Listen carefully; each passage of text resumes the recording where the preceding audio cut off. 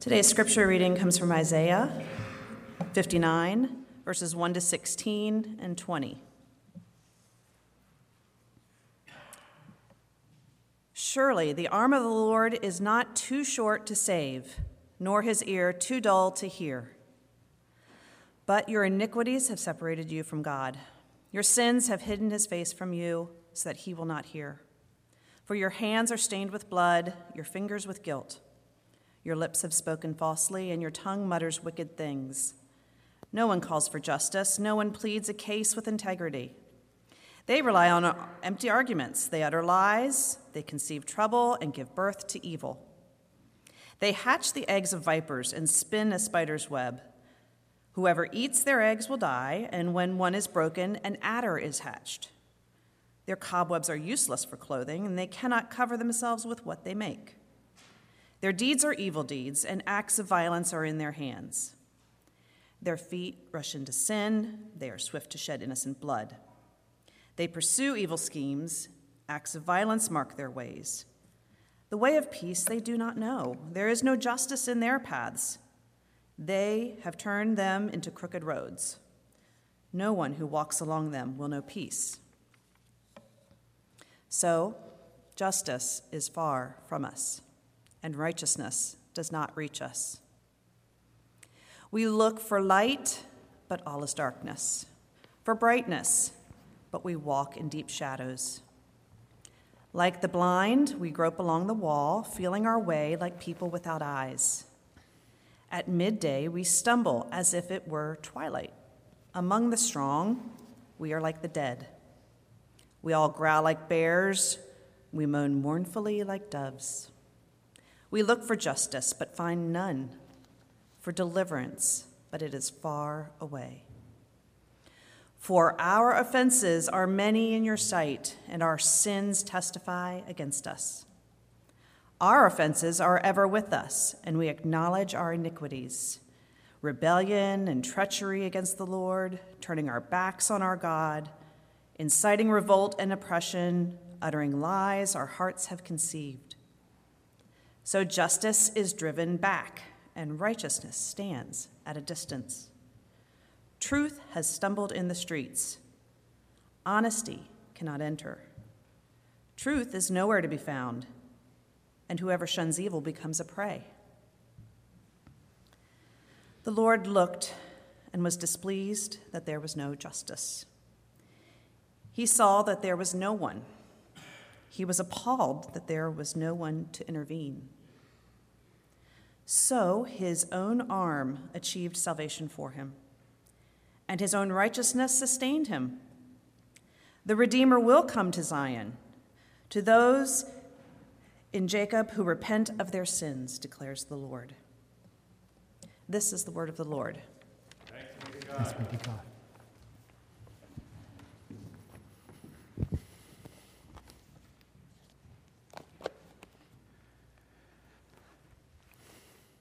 A couple of weeks ago, it was after the service, and I was in the fellowship hall lobby talking to Kevin and Melissa Meem. When all of a sudden, Brendan sticks his head through the door from the fellowship hall and says, "Mom, Dad, Nora took my boot and I don't know where it is." And then Nora very quickly stuck her head through the door and says, "No, I didn't. It's just sitting over there. He just doesn't know where it is."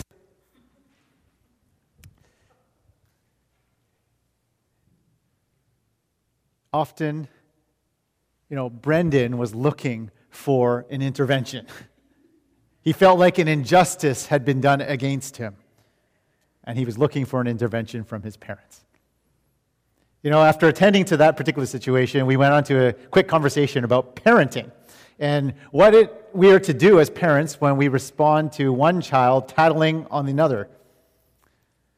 And it's helpful, I think, in those moments to acknowledge the feelings of that child, but it's also helpful to ask the child who's tattling, it's like, what exactly do you want me to do about this? As I replayed the scene in my mind over the past few weeks, I thought about how the scene wasn't just about a lost boot. It's about a fundamental human experience that we often feel. Something has happened, and we say, "That's not fair." We want someone to intervene. We want someone to see the injustice and that's been done against us. And we want the offending party to pay. We want justice in the face of injustice, whether it's perceived or whether it's a reality. So how do we often respond to injustice? Well, there's the fatalistic approach, and I as a parent have used this. It's like, well, life's not fair. Just deal with it. A fatalistic view towards injustice leads us to think that justice will never come. And so we're tempted to distract ourselves with other things or simply sit and wallow in our depression. Then there's the activist response to injustice, where we say, well, this is motivating me to go do something about it. I'm not going to sit around and complain. I'm going to fight back. An activist view towards injustice leads us to think that justice is just around the corner if we're willing to take matters into our own hands and make people pay. But there's a Christian worldview, and it offers us a different approach to injustice. One that doesn't relent to justice that might not ever come, but also one that doesn't unrealistically presume that justice is very near because of our action alone. So in today's text, we're going to explore how, particularly in this season of Advent, it offers us an opportunity to, one, face the injustices around us, two, embrace our injustice, and three, see how God embraces injustice. See the injustice, face the injustice, embrace our injustice, and see how God embraces injustice. The season of Advent is countercultural as it invites us to slow down, as we've been reminding ourselves in this service, to attend to those longings that remain yet unfulfilled in our lives and in our world. These longings for true peace, longings for true love, and for true justice, as we're going to look at today. And without attending to these longings, we can often find ourselves overwhelmed by those things in our world that stand opposed to these qualities. And so we distract ourselves with other things. How many of us have heard, or how many of us have said ourselves, I just can't watch the news. It's way too depressing. One of the gifts of the Christian calendar is that it enables us to face the realities of our human experience with honesty. And in a season where consumerism and year-end get-togethers promise us those hits of endorphins to our bodies, but we're tempted to gloss over or outright ignore the injustices around us with our shopping, with our eating, and with our traveling. The season of Advent enables us to remember how God sees the brokenness of our world and how He faithfully entered into our brokenness once in history, and how God will once again faithfully re-enter in the future to make all things new. Because God has done so, we are invited to face the brokenness rather than distract ourselves from it. The prophet Isaiah in Isaiah 59 speaks to the people of Israel while they are in exile in Babylon, far from home, under the oppressive rule of a powerful empire. But the people of Israel are longing for their own land and for freedom from injustice. God uses prophets like Isaiah to help Israel face the injustice around them. The prophetic voice helps God's people see things as they are, rather than hide our eyes from their realities. But what happens if we really open our eyes to these injustices and evils around us? It can be overwhelming. Like the story that we opened with, we're inclined to say, that's not very fair. What kind of things make you say that in our world? Maybe it's seeing the accumulation of wealth and power by an ever more selective few at the expense of the vulnerable. That makes me say, that's not very fair. Or maybe the way the rich and the powerful get out of facing consequences through lawyering up and filing countersuits and appeals and clogging the legal system. Julie and I just went to watch Dark Waters last night, and it's an amazing movie. I won't spoil it for you, but it's about that. And we're like, that's not fair. Or perhaps there's a famous convicted sex offender who has committed suicide while waiting sentencing. And when that happens, we say, well, that doesn't seem very fair. And then you hear the news of the 2 prison guards who are convicted of falsifying records. while on suicide watch. He's like, well, that's not very fair. And then you hear the prison guard union say, well, the prisons are underfunded and understaffed. And you say, well, that's not fair. This is unfairness upon unfairness and upon unfairness. And then there's this article I saw. This is the same newspaper, 2 pages apart. On one page it says a teen, who's a white teen, is charged with murdering another teen. But on 2 pages earlier, it's a black thug who's attacked a police officer. That doesn't seem very fair. Maybe a bit closer to home. Seniors, we find, are being taken advantage of financially by promises of wealth and riches, or just longing for connection. Or people who can't afford to leave their jobs because of the health coverage they would have to forego if they did leave. We cry. There's lots of things in this world that cause us to say, that's not fair. We want to point out the evils and the abuses of the perpetrators of injustice. In Isaiah 59, that's what Isaiah is doing. He's saying, your hands are stained with blood, your fingers with guilt, your lips have spoken falsely, your tongue mutters wicked things. But notice how the text moves from this second person plural in verses 2 and 3, your hands, your fingers, your lips, your tongue, to the third person plural in the following verses. They conceive trouble. Their deeds are evil. Their feet rush into sin. They pursue evil schemes. And they do what we're inclined to do. Point the finger at others. I think we're pretty good at that too, right? It's often someone else's problem. And in our acutely woke culture, we may find it very easy to band together with other like-minded people who think we're just as woke as who they think, who we think they're as woke as we are. And we point out the intolerance, and we point out the injustice around us. And you only have to open up your news source or your social media feed and see all these injustices that roll up and cause us to say, that's not very fair. When we face the injustices in our world, it can be overwhelming. Even if perpetrators manage to be convicted, it's a fraction of those who actually commit the injustice. Who can do anything about it? Will justice ever really come? The prophet Isaiah highlights the insidiousness of injustice and unrighteousness, and he explains how it's pervasive. In verses 4 to 8, we are given this image that all parts of humanity are given over to evil. Their hands, they'll commit violence. Their feet shed innocent blood. Their thoughts are evil. Their lips speak falsely. There's no part of humanity that is not touched by unrighteousness. And wherever humans tread, injustice follows. In verses 7 and 8, they pursue evil schemes. Acts of violence mark their ways. The way of peace they do not know. There's no justice in their paths. They have turned them into crooked roads. No one who walks on them will know peace. As easy it is to see injustice and unrighteousness in the world, as much as we want to point the fingers at others or corrupt systems, God speaks through Isaiah to point out that no one actually escapes its effects.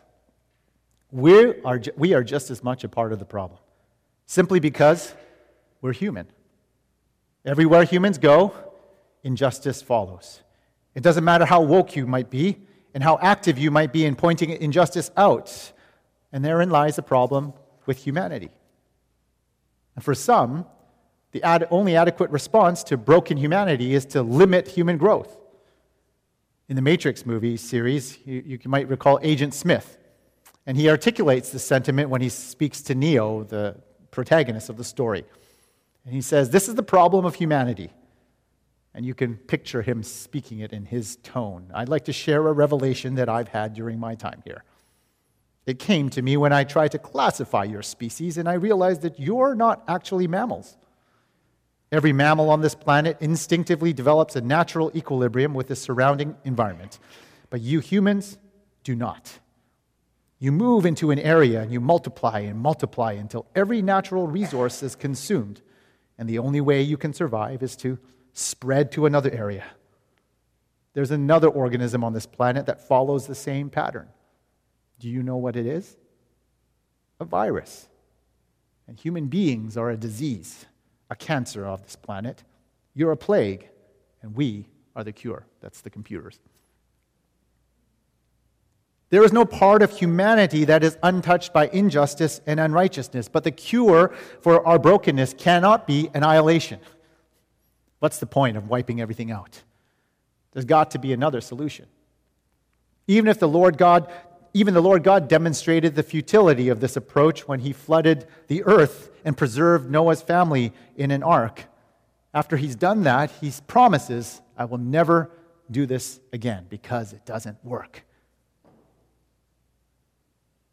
Scripture tells us that the root cause of injustice in humanity and in society and in all of creation is not merely unjust power structures or immoral people in authority. The root cause of injustice isn't just the existence of humans.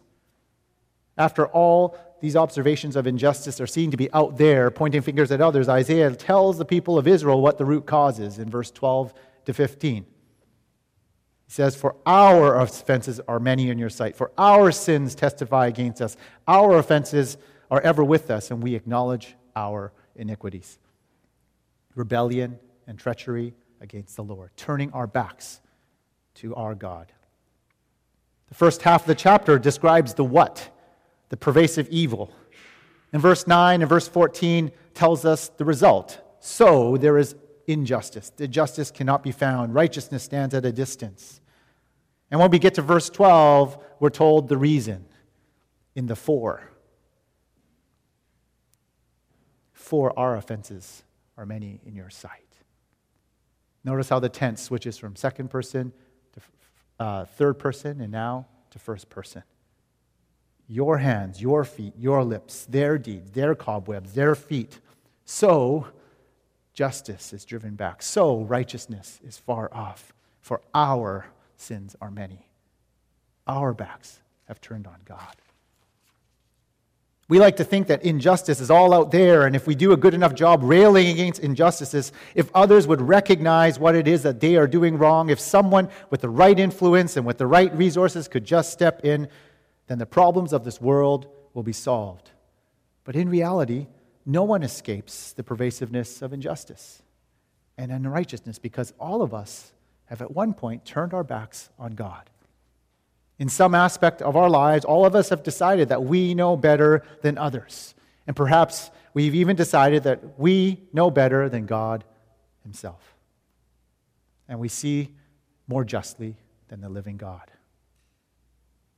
We are to face the injustices of the world around us, but not without embracing our own injustices and turning from God. And at this point, you might be following along and wondering what grounds there are for God to be the determiner of justice. And why does it matter if we believe in a God of justice? Borrowing from C.S. Lewis, the eminent British theologian and author, he writes in Mere Christianity, reflecting on this law, what he calls the law of human nature. Going back to our original claim, whenever we say, that's not fair, what are we actually doing? When we make a claim like that, we're not just saying that we don't like what this other person did. I mean, we are saying that, but we're saying more than that. When we make a claim like that, we are saying that we're presuming that there is some common rule, some common law that we expect everyone to know and we expect everyone to abide by. When we say, that's not fair, you're not being fair, rarely do people say, well, to hell with your standard. I don't care about that standard. What they're actually saying is, this rule doesn't apply to me in this particular situation. The reality of all of this is that we are bound by some common appeal to justice. And the Christian story tells us that this appeal to justice derives from the living God who is just. All of the injustice and brokenness in the world thus derives from one thing, from people who have turned their hearts and their backs from the living God. When we claim that's not fair, we are appealing to some authority to adjudicate and intervene. And the Christian story tells us that that authority is the Lord God. And in the season of Advent, we are reminded that our longing is for a just God to intervene in our world. Founding Father Thomas Jefferson reflects and expresses this longing in his notes on the state of Virginia where he says, I tremble for my country when I reflect that God is just, that his justice cannot sleep forever. The Advent season reminds us that someone actually cares enough to see the injustices around us in our world and is able to do something about them. But the resolution to injustice and evil comes as a surprise. And the surprise comes slower in a timing that we most do not expect.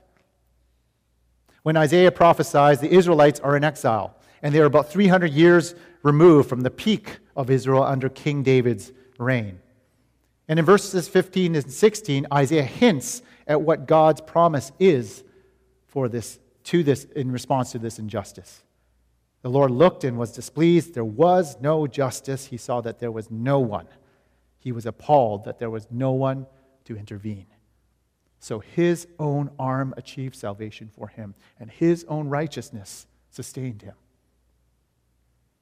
As he says these words, we find out it takes about 700 years more later for God to surprise Israel with someone to come.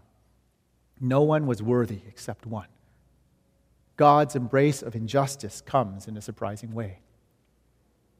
When Jesus Christ arrives and begins his ministry, he surprises the religious leaders because he doesn't come to overthrow the injustices of the Roman Empire, who has now occupied the land of the Jews. Instead, he comes to deal with another kind of injustice. In fact, Jesus comes to deal with the source of all injustice. And that's the rebellion of humanity against the God who created them. Rather than overthrow an unjust empire, Jesus appears to succumb to their unjust actions. He experiences the injustice of false accusations in a kangaroo court. He experiences the injustice of being tortured when it's an act of mercy by the governor Pilate to prevent him from being put to death. But in the end, he's put to death even though he's an innocent man. He is rejected by the ones he came to save. But you know what? They're just doing what humanity's been doing all along, turning their backs on the living God. But Jesus is God who comes to embrace our injustice. How do we benefit from all of this? From the arrival of Jesus. Verse 20 tells us the Redeemer will come to Zion and to those in Jacob who repent of their sins. Obviously, Isaiah is talking to Jacob, but this promise is for all. Those who recognize the actions of the living God, of a just God in the face of injustice, and turn back towards the living God, find themselves experiencing all that God has to offer. And what God offers isn't just forgiveness and restoration of relationship. And that's why every week we do confession to remind us of that. But that's not the only thing that God does for us. God gives us the power to act in the face of injustice. Those who experience the forgiveness of God recognize that justice and righteousness they receive in Christ is simply a gracious gift. It's not something that we can secure for ourselves. It's not something that we can fight for ourselves. And so when we face the injustices of our broken world, we don't have to slink away from them because they're too depressing. And at the same time, we don't have to fight against them as if their only resolution depends on us. Instead, we find ourselves propelled into action by the one who is on the move in history towards an even more glorious surprise in the future when Jesus returns once again. When we respond to Jesus with humility and with repentance, we're turning back to the God who created us. We become participants in this slow motion surprise of God's work in history to right all wrongs, to right all injustices. And this work often seems slower than we might hope, but this work, with God's help, is more hopeful than we could ever know. Because God has once intervened in history and will one day intervene once again, once and for all. So take heart. Don't fear. For God has drawn near in the arrival of his Son, Jesus, and he will do that once again. Amen. Let's pray. Jesus, in this Advent season, it's really easy to be caught up in all the busyness of the season. We thank you for moments like Sundays and maybe on each day when we spend time reflecting on what Advent means. And it may be when we're looking at newspapers or our social media feeds, we don't have to just skim things over when we recognize those things that make us say, that's not fair, God. But we can pray, we can be moved into action, and we can do that with hope because you have given us an incredible resource. You have set us right with you through your Son and through your arrival. So I pray that as we go from this place, you would help us not to turn our eyes from the injustices, not to be overwhelmed by them, but to enter into those places where you call us, to speak your truth and your justice and your love and your hope. Make WCF a beacon of your light and your truth. In Christ's name we pray.